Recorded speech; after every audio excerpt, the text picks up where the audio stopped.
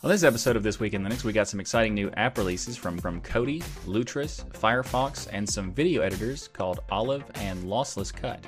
There's a new Kickstarter that might be of interest to any designers out there with Akira. Its plans to be an open source Linux alternative to Sketch, Figma, and Adobe XD.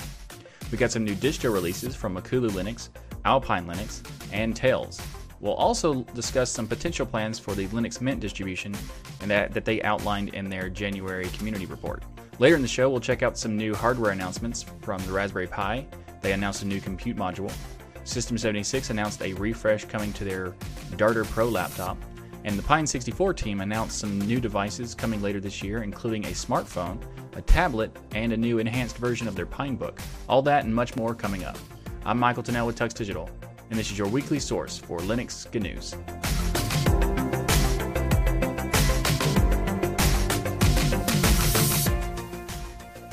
This episode of This Week in Linux is sponsored by DigitalOcean. DigitalOcean offers the simplest, most developer-friendly cloud platform. It's optimized to make managing and scaling apps easy with an intuitive API, multiple storage options, integrated firewalls, load balancers, and more. You can get all this plus access to their world-class customer support for as low as $5 per month. DigitalOcean also has 2,000 cloud-agnostic tutorials to help you stay up to date with the latest open-source software, languages, and frameworks. Get started on DigitalOcean for 2 months free with a $100 credit by going to do.co/tux. That's do.co/tux. You can use that $100 credit to try out a bunch of their small droplets or some beefy droplets. If you want, you can even test run with their beefy 16 gig RAM, 6 virtual CPU droplet that has like 6 terabytes of transfer. You can get started with that with the $100 credit by going to do.co/tux or do.co/tux. And thanks again for DigitalOcean for sponsoring this episode of This Week in Linux. Up first in the show this week, Kodi 18 has been released. And it has got a code name of Leia, which is in honor of Carrie Fisher's Star Wars role. And Kodi 18 comes packed with a ton of features. They've been developing this for 2 years now. You know, they have multiple branches that they work at the same time, but this current version is the latest stable. They've actually had 17 is not that old. Like the latest 17 is not that old. They've been working on 17 point, continuously. But the main release for the main stable from 17 to 18 has been 2 years or so. And this includes 10,000 code commits, over 3,000 pull requests, and 500,000 lines of code added. So that's just to give the scope of how much they've been doing. They've also added a ton of cool features that I want to talk about. So first, let's just talk about a few of them, like Wayland support for Linux. That's really good. Because the more and more projects that support it, the more likelihood it actually will get adopted, more sooner rather than later. We also got Android TV compatibility. So if you have something like an NVIDIA Shield or something like that, it could use Kodi inside of that. It also has improved Blu-ray support, which now has improved 4K, 8K, and HDR experience. It also has support for gaming emulators. So you can have like old time, like retro game style with ROMs, and it even supports like built-in controls, so you can launch these games and these emulators from your Kodi Media Center. So it's kind of like a combination of being not just playing movies and music and stuff. It can also be a consolidation spot for your entire your media center for like whatever you want to do in your living room, for example. So that's a really cool feature. I don't really know exactly how many emulators it supports, but most of the main ones like like the N64 stuff like that is included in the Super Nintendo and stuff. Another one that's interesting that they added is support for DRM decoding or like using protected streaming services. There's a few add-ons that support DRM decoding, but we don't know. Like I don't know exactly how what their end game for this is. I assume they're trying to get Netflix support, Hulu support, and those kinds of services. But we don't have currently where there's not an add-on for Netflix, but hopefully there will be soon, because if Netflix now can support Kodi built directly into it, that's great for anybody who wants to use Kodi. Because a lot of times people, if I've promoted Kodi to people and then they find out that you can't use Netflix, then they just stop using Kodi because that's like their main source of media. And so it's great that they are adding it. I know a lot of people are going to be bothered by the fact that they're adding DRM support because of the it's kind of like not anti, but it's kind of a contradiction to the open source nature of Kodi. But I think this is a good idea because these services are not going to be open source. Those services are going to be DRM. So having the ability to decode and support those is good because more people will be introduced to Kodi that way instead of having like a big barrier right there.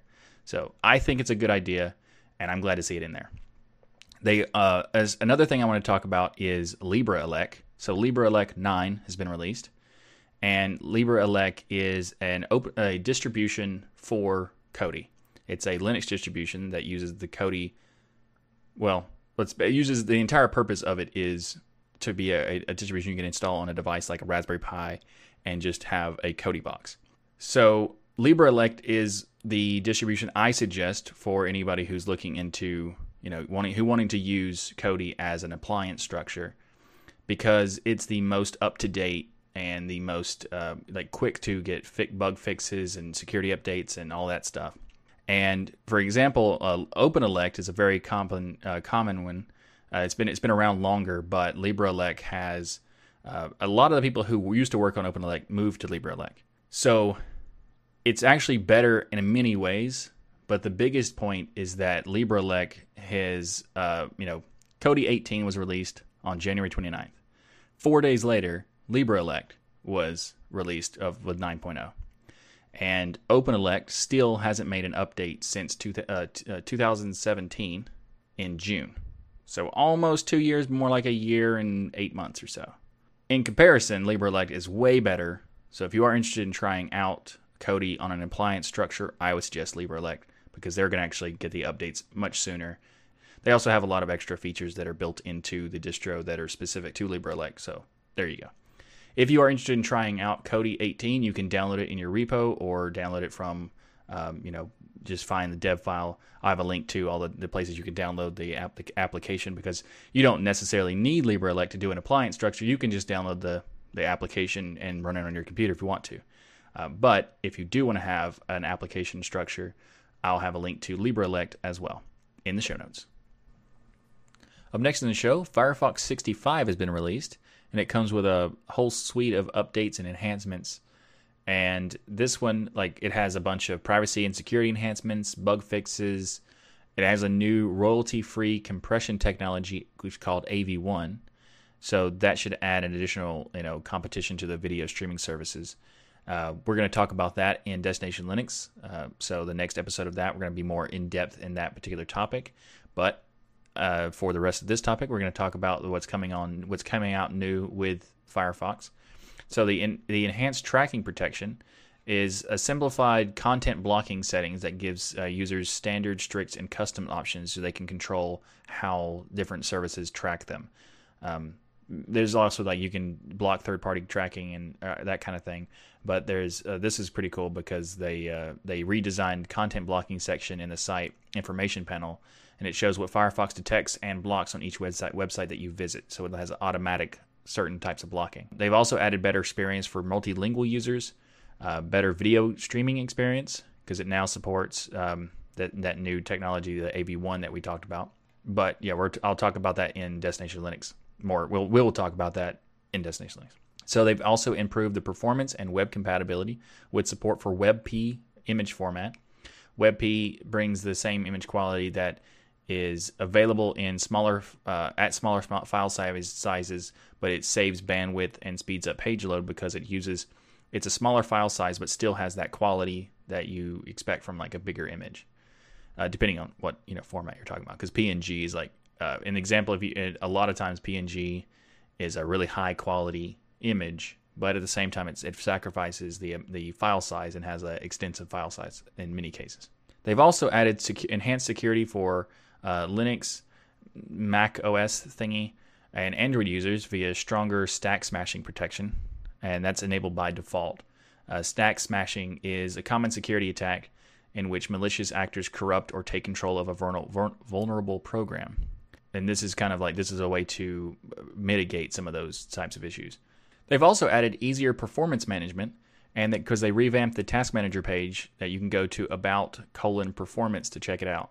And it now reports memory usage for tabs and add-ons. So you can see if an add-on or a tab is using too much memory, you can, disable that and see if you can find a replacement or fix it, or, just see what you can do about that.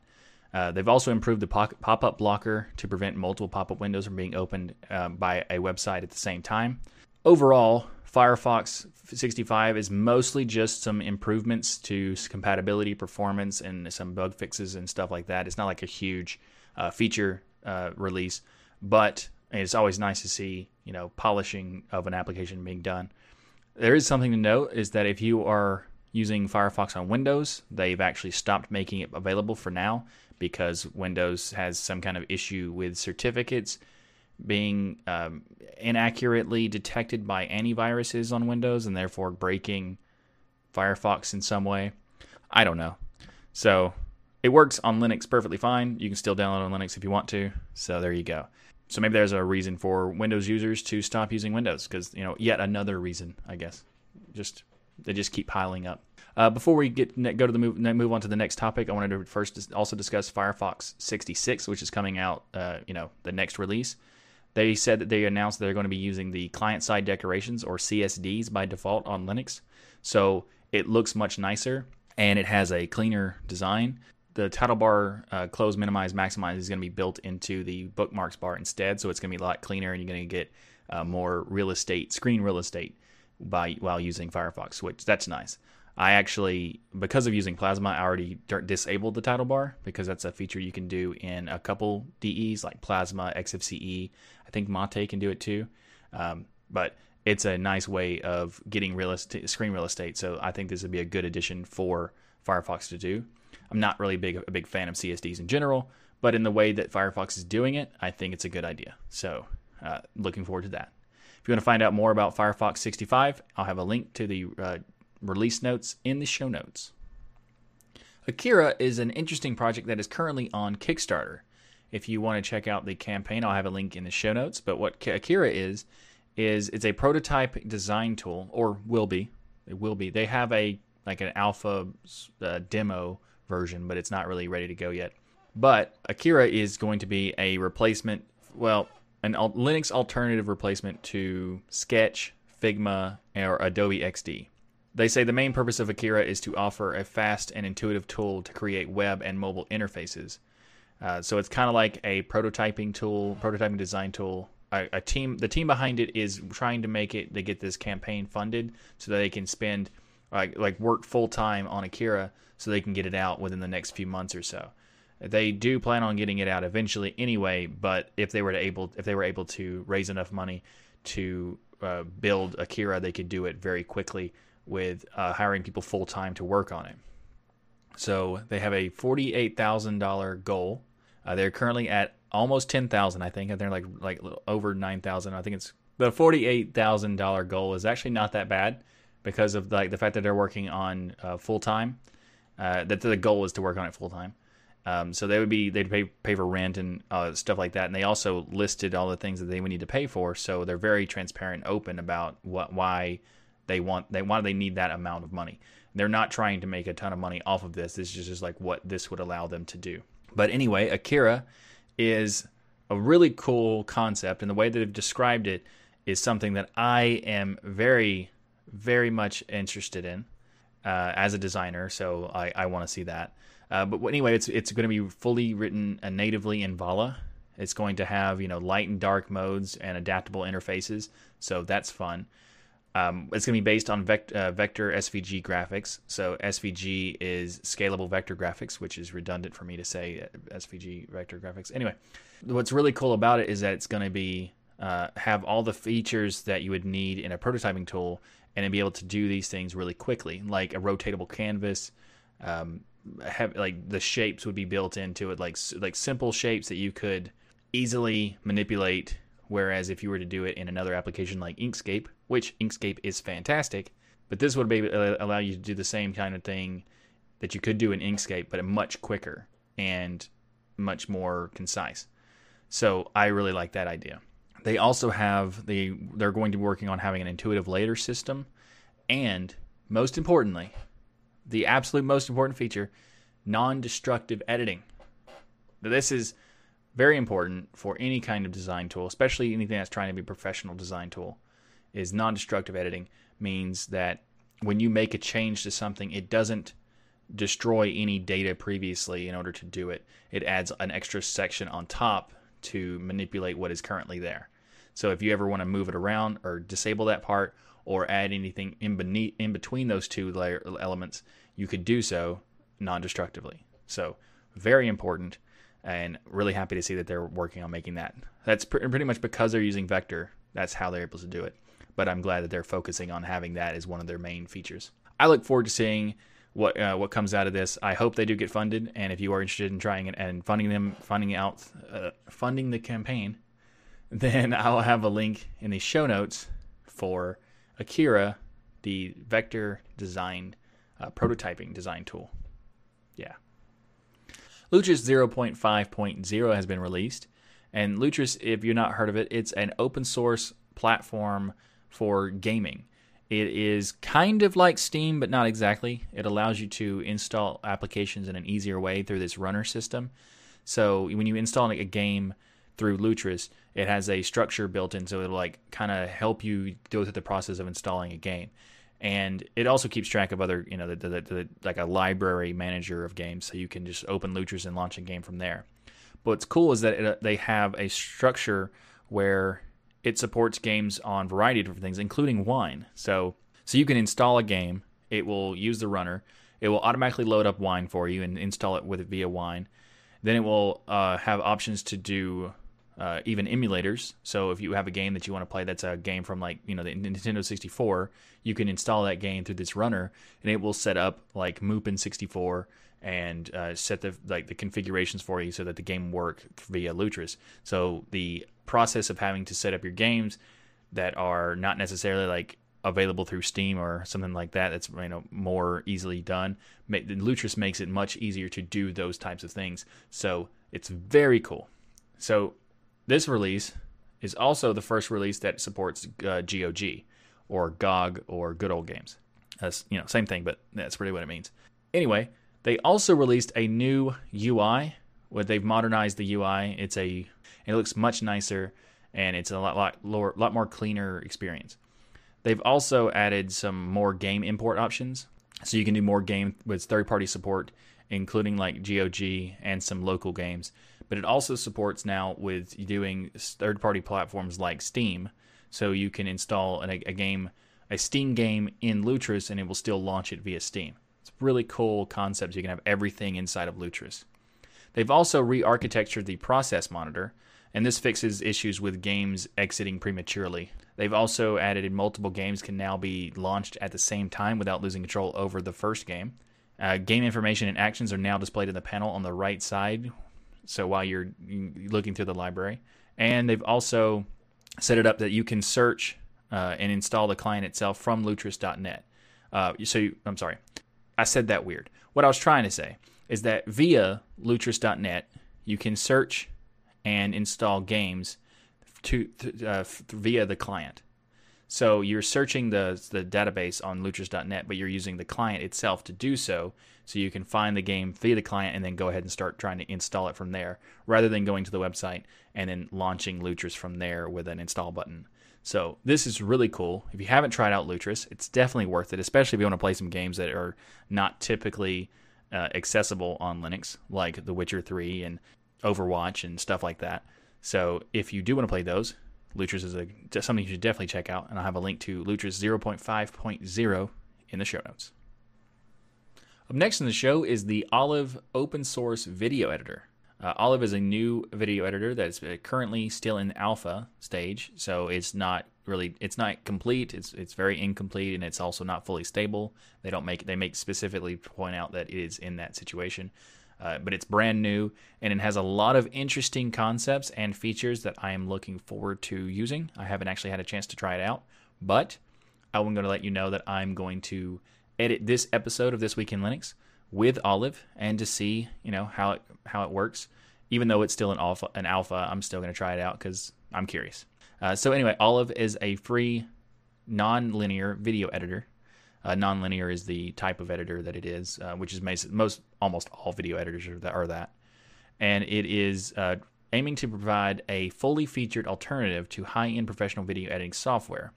So it's trying to be, in the long run, its goal is to be a alternative to Final Cut or Premiere Pro from Adobe. Now that's a very high goal. Like, that's a big task to take.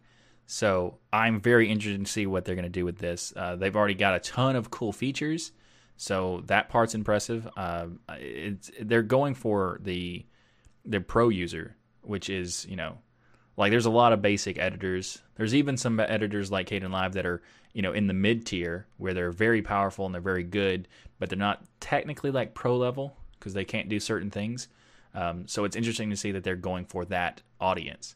And I would absolutely love to have a pro level editor that's especially open source. Now, we do have Lightworks and DaVinci Resolve, sort of. DaVinci Resolve works on 2 distributions, period. But Lightworks is a great editor as well, but at the same time is missing some aspects of pro development or pro editing. So I am curious to see what can happen with this video editor called Olive. So let's talk about some features it has. It already has magnetic snapping, cutting, positioning, scaling, so you can do picture-in-picture. It also has video and audio effects, so add extra special effects on top of the existing clips. It also even has an auto-saving feature and a crash recovery feature. So, those kind of need a little bit of work, but the fact that they even have it in an alpha stage is very impressive. So far, though, they don't have proxies. So they don't have the proxy clips, which kind of is an issue or a benefit for faster performance. But even though they don't have that, they do have hardware acceleration for a lot of things, including hardware acceleration for the preview window as well as the timeline. So that they kind of are compensating for not having proxies. But in the future, they said in the future that they will be getting proxy support at some point, but they're currently in the process of designing that support right now. Really interesting. They also have a goal to make it where the current issue right now. Okay, the biggest issue so far, other than the alpha stage of stability, is that there's thumbnails on the video clips don't really work. So you have to make sure that you name the clips something that you can recognize quickly, so you don't have to use the visuals as a reference. Because the thumbnails aren't working right now. But they have said that they will be working on that in the future, but it isn't available yet. So it might be a little clunky if you do try it. Just have that in mind. But overall, so far, based on the feature list, Olive looks like a very compelling editor. And it's still in the alpha stage while still having all these features. That's pretty impressive. I'm looking forward to trying it out. And like I said, this episode will be released tomorrow or Sunday. We record live on Saturdays, but I'll be posting it on Sunday, and I'll be using the Olive editor to do so. And if you are interested, we're going to have the next episode of Destination Linux. We're also going to talk about Olive in that episode, and I will report back the experience that I had with Olive in that episode, as well as the next episode of this particular podcast. But if you want to get the conversation about Olive and get it as the quickest possible for the results, I suppose, then check out Destination Linux next episode coming out this Wednesday. So, yeah. Up next in the show is Lossless Cut. Lossless Cut is a lossless video cutter, which the name makes sense to be. It is a simple and pretty fast cross-platform tool for trimming and cutting video and audio files even. It's also add some new features that are really interesting, because one of the few things that bothered me about Lossless Cut is that it didn't have the ability to do multiple cuts at a time and then to try to take the pieces and merge them together. But they have recently added that feature. So you can now do multiple cut points in the same video. You can also do video merging. So you can take these different pieces of a single video, trim out the stuff that you don't want, merge it back together, and then create a new new video file from that. Now, you could just say that's any video editor could do that, right? But the reason why Lossless Cut is great is because it doesn't re-encode anything. It doesn't have to re-encode because it's just taking the existing data and then combining the pieces together in a different order than they previously were, which allows you to have the benefit of being able to trim out stuff that you don't want, but at the same time not having to re-encode. So the process would take a ridiculously short amount of time. So, for example, if you were to take a video, put it in lossless cut, trim out the front part and the end part of it, and then just output that, it would take maybe 20 seconds or something, because it's not actually encoding anything. Might even be less than that.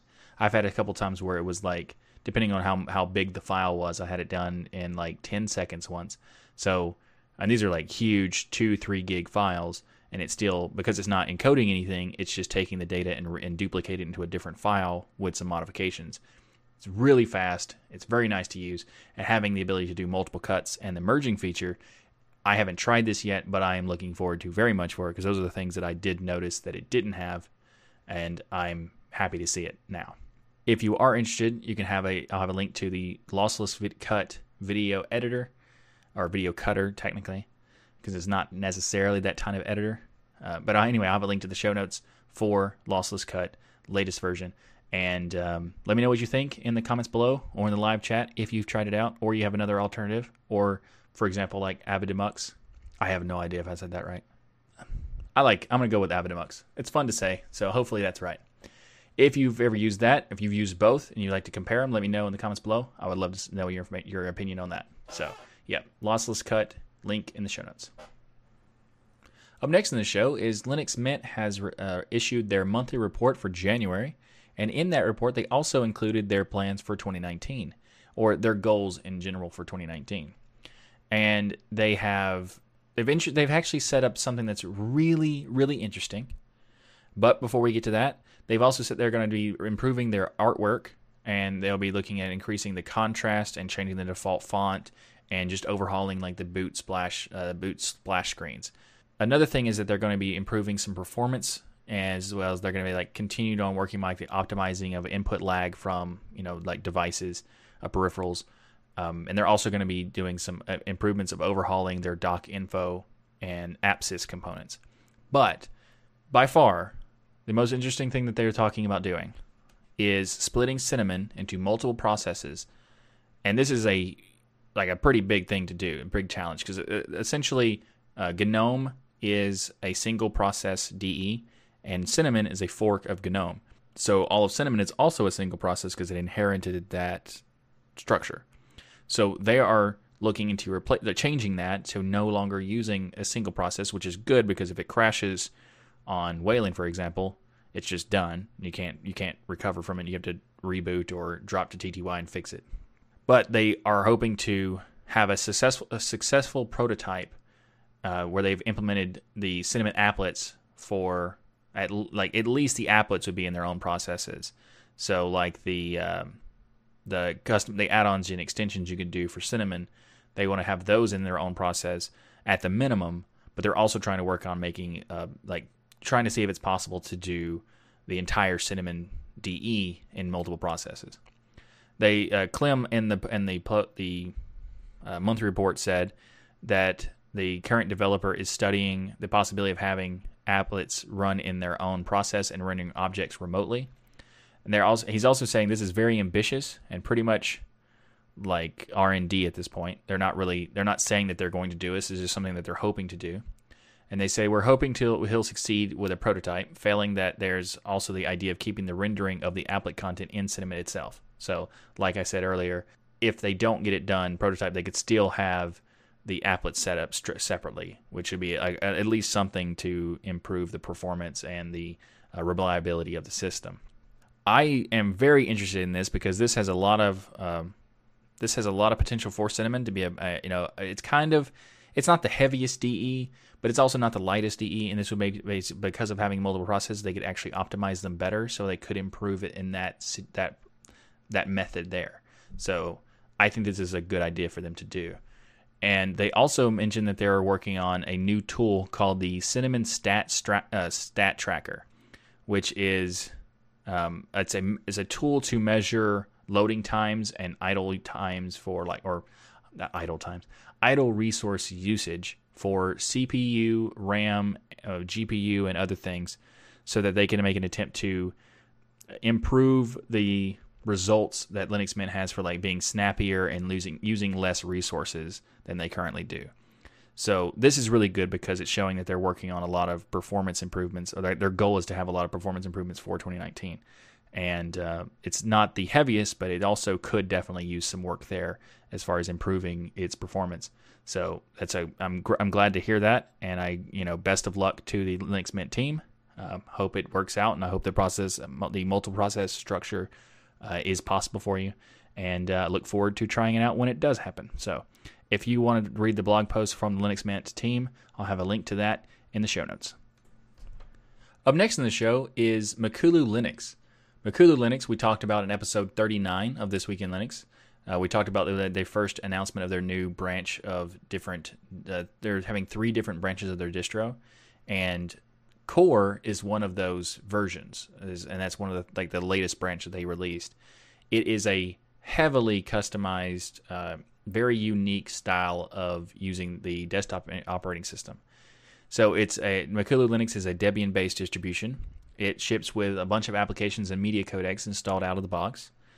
But the most important thing, as you can see in the video view report, if you're watching the video, you can see a demonstration of their layout, which is using a very custom dual dock menu. They're using a bunch of mouse gestures, like heavily using mouse gestures. Like they're even saying like they're allowing the users to use their computer almost entirely without the need of a keyboard. So with all these gestures and the hot corners for the different menus and the docks, that you might not even need your keyboard for most things. So it's an interesting approach, and I'm curious about giving it a try. I haven't tried it myself yet, but it is something that it seems definitely worth trying at least a little bit. So this version of Makulu is version or Series 15 with a Debian base. It has rolling release support, so it's not like Debian stable, but it has like some extra stuff like Debian testing packages. Core is their DE. I think it's the name of their DE, but it's definitely like the branch of the section of the distro. And it is a fork from XFCE. So it's a heavily modified XFCE structure with some like the... I don't remember what the name of the application is, but that pie menu system where you click one and then like it moves and shows more of sort of like a circular pie menu. I know that that's made by a separate project, but I don't remember what it's called. I might have a link to that in the show notes if I can remember what it's called. But they also have a hot corner support, dual menu system, and they have, as I said, a heavily driven gesture system. So from the latest blog post about the Core distro branch, the quote from the developer says, the optional gesture system will let users navigate their computers with barely even having to touch a keyboard, if that's their wish. The more traditional users don't have to enable gestures. They can simply use the operating system in much the same way as navigating a normal Linux distribution. Core also offers many instant access features like a one-click wallpaper changer and a one-click 3D option, and you can easily control every aspect of your OS with simple few clicks. That's an interesting thing, and I think it's like at least worth trying it out because I want to experience how they do it or how this is laid out. But thanks to the live chat, I did find out what the name of the application is, that the menu that they're using is called GNOME Pie. So if you're interested in checking out Makulu Linux, I'll have a link to it in the show notes below. Up next in the show is the latest release of 3.9 of Alpine Linux. Alpine Linux is a security-oriented, lightweight Linux distribution based on Muzzle libc and BusyBox. It's designed, based on their website, they describe it as being designed for power users who appreciate security, simplicity, and resource efficiency. The improvement here to the latest version is that they're focusing on improving their container support. So they also have now new features, including such as support for ARM v7 architecture. They've moved from LibreSSL back to OpenSSL. They've enabled ModLoop, which allows you to have better support by default with SquashFS file systems. So if you mount a SquashFS system, it will work. It'll work better and it'll be more seamless to function with this new ModLoop factor enabled. They've also made better integration with the bootloader for Grub, and they've updated the Linux kernel to 4.19. And they've updated GCC to 8.2, BusyBox to 1.29, and Muscle libc to 1.1.20. Alpine is a very lean distribution that is very interesting. So if you are interested in trying it out, I said interesting like 3 times. Anyway, I have a link to Alpine Linux 3.9 in the show notes. Up next in the show is Tails 3.12. The latest version of Tails, the Amnesic Incognito Live system aimed at privacy and anonymity. This latest version has a pretty big change. There's a lot of small changes that are just improving the overall performance and improving some like bug fixes and maintenance and that kind of thing. But the biggest thing that they've added, instead of offering just ISO images, you can now download Tails as a USB image, making it a lot easier to install Tails to a USB. You can still get the ISO image if you want to have it for a DVD. You want to do it that way. But if you want to use a USB like flash drive, thumb drive, this new USB image is a lot easier to do. You could use Etcher to burn it to a USB drive, and it's a lot simpler. For like, you no longer have to do like having 2 different sticks and then having an intermediary Tails, so that you could have like you had to have the Tails installer that would then take the information from one drive to another. It was just like, it was kind of a mess. So not really a mess, but it was a lot to do. And now they've made it much easier to just take the USB image and then put it on the USB drive, and you're good to go. So that's very cool. If you haven't heard of Tails before, it's a very security, privacy focused distribution. And one of the best things about it is the amnesic part of it, and that is because when you reboot the system, you turn the computer off and turn it back on. Basically, everything you did has been removed and it's been refreshed to a previous state. So it purposefully is amnesic, so it doesn't remember the things that you do on the computer. So it's very good for privacy and security. So if you're going to like a coffee shop or something like that, you don't have to worry about anybody like on the network tracking, like keeping track of what you're doing, and repeated issues. You still would want to use like a VPN or something like that to have some extra security if you go to a coffee shop. But this is just kind of like an example of what Tails could be used for. It's a really cool idea for a distro, and I'm happy to see it's making it easier to use. So if you are interested in using it, I'll have a link to the Tails 3.12 page in the show notes. Up next is the first hardware news for the show, and that is Raspberry Pi's new Compute Module 3 Plus. The Raspberry Pi is a favorite of mine. It's a really cool device that it's supported in so many ways, that it's got so much benefit to it. But there is another thing that's really cool, and this is the compute module that you can put into other boards. And the compute module, that this latest version, the Module 3 Plus, is 10 times faster, but it stays the same price as the previous model. So it starts at $25. And the latest version also comes with a much more powerful CPU, or the system on a chip actually. It's the Broadcom BCM2837B0, rolls right off the tongue, and Cortex A54 64-bit system on a chip running at 1.2 gigahertz. Now, as you can see in the video, this is a very small module. That's basically the size of a RAM stick, or even slightly smaller. And speaking of RAM, the Compute Module 3 Plus also has 1 gig of LPDDR2 SD RAM. And it even has the ability to have storage on it if you were to get the bigger versions. So the $25 one is the light model, and it doesn't have the storage structure. But if you have you can also get the CM3 Plus with 8 gigs, 16 gigs, and 32 gigs of storage. Prices range from $5 per increment up. So the 8 gig is $30, 16 for $35, and 32 for $40. So this is pretty cool. And I actually had a prediction that in one of the previous episode of Destination Linux, where I talked about how I think the Raspberry Pi are going to be releasing multiple new models for different devices or different boards. One of them, I was going to say that the Raspberry Pi 4 will be coming out this year, and that another device will be coming out. So right now I'm 50-50 or 50% done with that prediction. So, yeah, hopefully they continue to release 4 because 1, I want it, and 2, it'd be nice to have at least one prediction ready to get that actually came to true. So anyway, if you want to check out the blog post from the Raspberry Pi Foundation, I'll have a link to it in the show notes.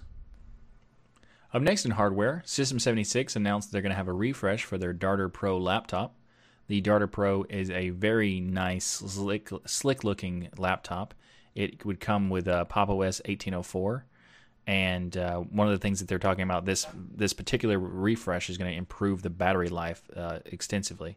So, like, if you watch the video version, I really like the animation they did with, like, the battery of the coffee, or the progress of the coffee goes much faster than the laptop.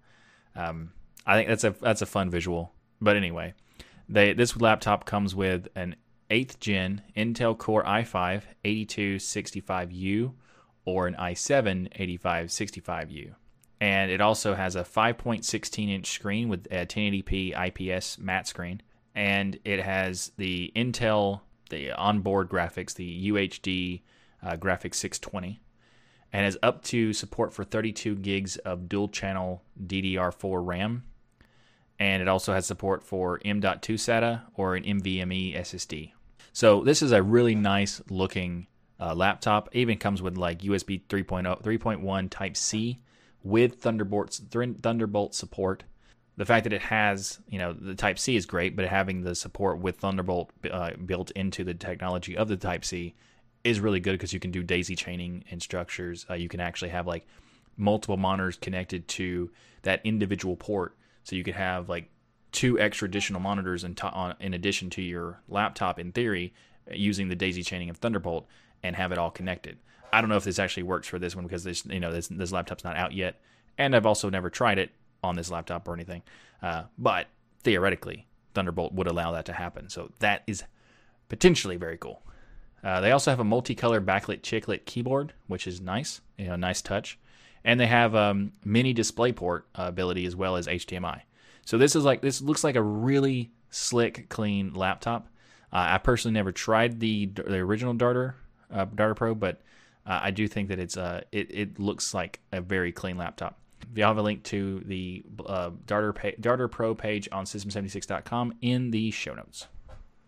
Up next in the show, we have 3 new items or pieces of hardware. Actually, there's more than 3 that Pine64 has announced before FOSDEM.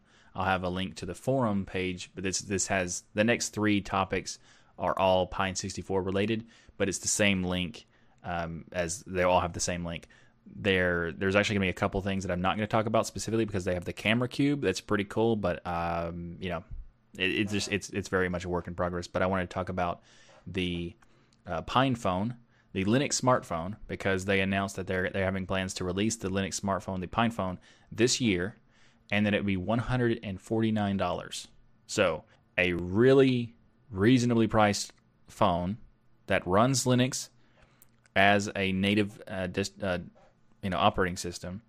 So it's very curious if they can actually make this happen, because if you look at the side on the left side, this is the developer kit for the Pine phone. On the right side is the end prototype case that it's going to look like when it's done. So I don't know how they're going to get to that stage so quickly, but hopefully they can, because that would be fantastic. A $140 smartphone would be amazing, honestly, especially if it's like decent powers based on what the hardware that the specs that they're offering is impressive, to say the least. So first of all, we'll talk about the charging port, and the data port will be a USB Type-C, so it's a very modern approach. They're going to have HDMI support, so you can have HDMI out. It's going to have support for 4.0 Bluetooth. It'll have the Wi-Fi will be 802.11n. They'll have support for LTE modem. They'll also have hardware switches. Very cool. So you can have hardware switches that are able to disable the Bluetooth and Wi-Fi, the LTE, the camera, and the speakers. So you can guarantee that these it's kind of like the same thing that the Librem 5 is going to be doing, having a hardware switch. So they're saying that the Pine phone will also have the hardware switch or hardware switches. So it's going to have an eMMC socket for the storage. They're going to have MSD, micro SD card slot, and it's going to have an actual audio jack. I know, right? An audio jack. And it's going to have a 1440 by 720p or 1440 by 720 IPS panel display for the phone, which is a pretty good quality panel for such a small price. And 2 gigs of RAM of SD or SPDDR3 RAM. Like, the specs of this phone sound great. Like, they're actually pretty good, and their price is and they're going for like $150 price. So that sounds really good, and I don't know how they're going to do it, but if they do, fantastic. I'll probably get one, just because it's at a price point where it's not a big deal. If it's not like a waste of money, because it's definitely worth trying. And I would, if they do get this out and they do have the price that it is, I will definitely make a video on this because it sounds awesome. Anyway, if you are interested in checking out, I have a link to the forum posts that have all of these different products in the show notes. But let's move on to the next one. The next Pine 64 product that they announced is a new tablet. And this tablet would be also a very reasonable price at $79. And this is an interesting thing because they also have a keyboard. In the photo that they're showing what it looks like, it has a magnetic keyboard that it's attachable. So you could use it as a laptop, sort of, but mainly it'd be used for a touchscreen with a tablet. So it's cool that they have an additional like magnetic keyboard for it. So people who do want that extra feature, it'd be nice. So this one is a 10.1 inch HD LCD display, which kind of makes sense. It'd be an LCD and not like a super high end display for the tablet, because it's pretty cheap tablet anyway, or as far as price goes. But it does have a lot of cool features. So for example, it has, or the specs anyways, it has 2 gigs of SPDDR3 RAM. It has Wi-Fi 802.11n, Bluetooth 4.0. It's got a front-facing and rear camera. The cameras are not the highest quality, but it's a tablet, so you wouldn't expect that anyway. But it also has a USB 2.0A port and a micro USB 2.0 OTG port, or on-the-go port. That's really interesting. So in theory, because it has a USB 2.0A host port, it would be able to, in theory, you could plug in a USB drive and have files, videos, and stuff stored on that drive and just plug it directly into the tablet instead of having an adapter or whatever. And it also has a micro SD card slot. So very cool. I think it looks pretty good. I mean, as far as like the price wise, it looks like a really good product, and the price specs are really like, it's another one of those things that, how do they do that? Hopefully it does come to fruition, and I look forward to trying out if it does, because the price is also, again, totally reasonable. They haven't given any information about what operating system is going to be used on these tablets, but it is Linux based, so we do know that, and that's great. So if you are interested, again, the forum post that has these products in the show notes below. Up next in the show is the Pinebook Pro, new Linux laptop from the Pine 64 people. Again, another Pine one. They're making some really cool things, and I am excited for this. I'm excited for the other ones too, because I hope they can make those. But I know that they can make the Pinebook. The Pinebook itself is like this. I actually have one right here. The Pine 64, and the Pinebook is a very nice laptop. I mean, it's an Ultrabook design. It has a decent keyboard for the most part. The mouse pad is really good. The touchpad, it's pretty big and it's nice and like very convenient as far as like how they laid out the keyboard and everything. The screen is a very high, like nice 1080p screen. Like the webcam is at the top of the monitor, so that's good. But unfortunately, it's slightly underpowered, and as far as like, it's not really powerful. But at the same time, the keyboard is it's kind of finicky. So at the same time, I'm really impressed by this thing, but also kind of disappointed because it's just a little bit more money. They can make a so much better laptop that it could be like a game changer. It could be like a Chromebook killer, for example. And that's kind of what this PrimeBook Pro is, or what the specs imply that it could be. So I am so excited that this exists, or this is going to exist, and I can't wait to try it out. It's also a reasonable price at $199. So a little bit like this one by itself, the regular PineBook is $99, but it has some issues, like I said. And I was thinking every time I talked about it, I would always mention that if it was just a little bit more expensive and had a little bit better hardware, it would be so much better. And that's kind of what this is. So I am totally excited to see, to have this. I want to try this out is what I'm saying. So for as far as the specs go, again with the price, crazy specs. 14-inch 1080p IPS panel, 64 gigs of eMMC storage. Like, what's really cool is that if you are a member of their forum, like if you're a registered member of the forum, they'll give you an automatic upgrade to 128 gigs of storage just because. Okay, cool. They have a 10,000 milliamp battery for this thing. It has, I think the PineBook also has that same size battery. One of the things I don't like about, like I mentioned earlier, is like the specs, but I don't like the white design of this laptop. It feels too like kind of wannabe Mac-ish. But they're doing a nice black magnesium alloy style body for the new PineBook Pro, which looks really nice. So that's cool. It has an SD card slot for additional storage. It also has an NVMe slot, but that you'd have to provide your own NVMe drive yourself because it doesn't come with one. But another one is that another cool thing about it is, like, just like the phone, it has USB Type-C, so you can use digital video output through the USB Type-C. In theory, you could have like another extra monitor attached to it. It also has other ports for USB 3.0, USB 2.0, Bluetooth 4.2, and I'm pretty sure the original PineBook had 2 gigs of RAM. This one has 4 gigs of RAM.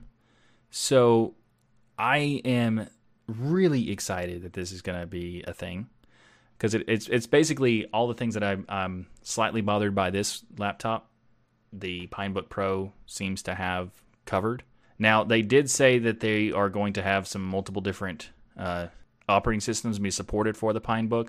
They haven't mentioned like what specifically they will be, but based on the support for this one, I know KDE Neon is supported on this PineBook, so it probably would be on that one too, as well as some other ones, like I think Ubuntu Mate is also supported, but I'm not totally sure about that one.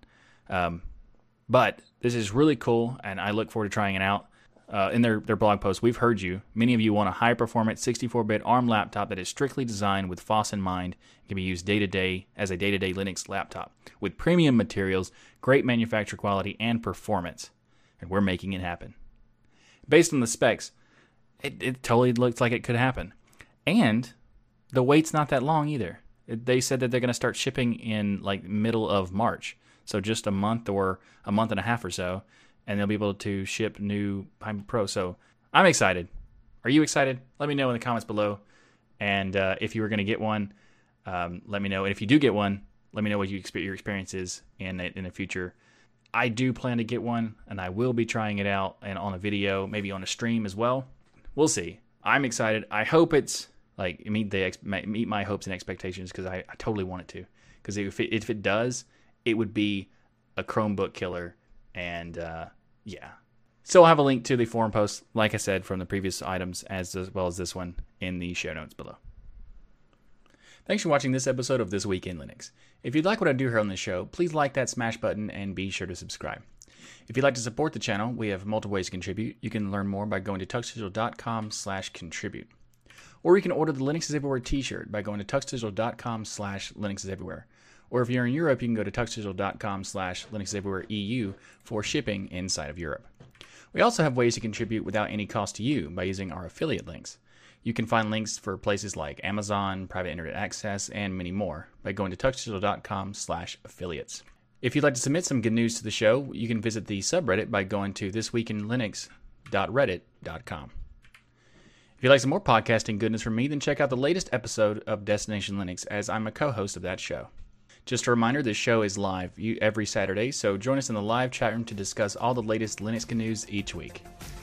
Thanks again for watching. I'm Michael Tunnell with Tux Digital, and And as always, keep using, learning, and enjoying Linux.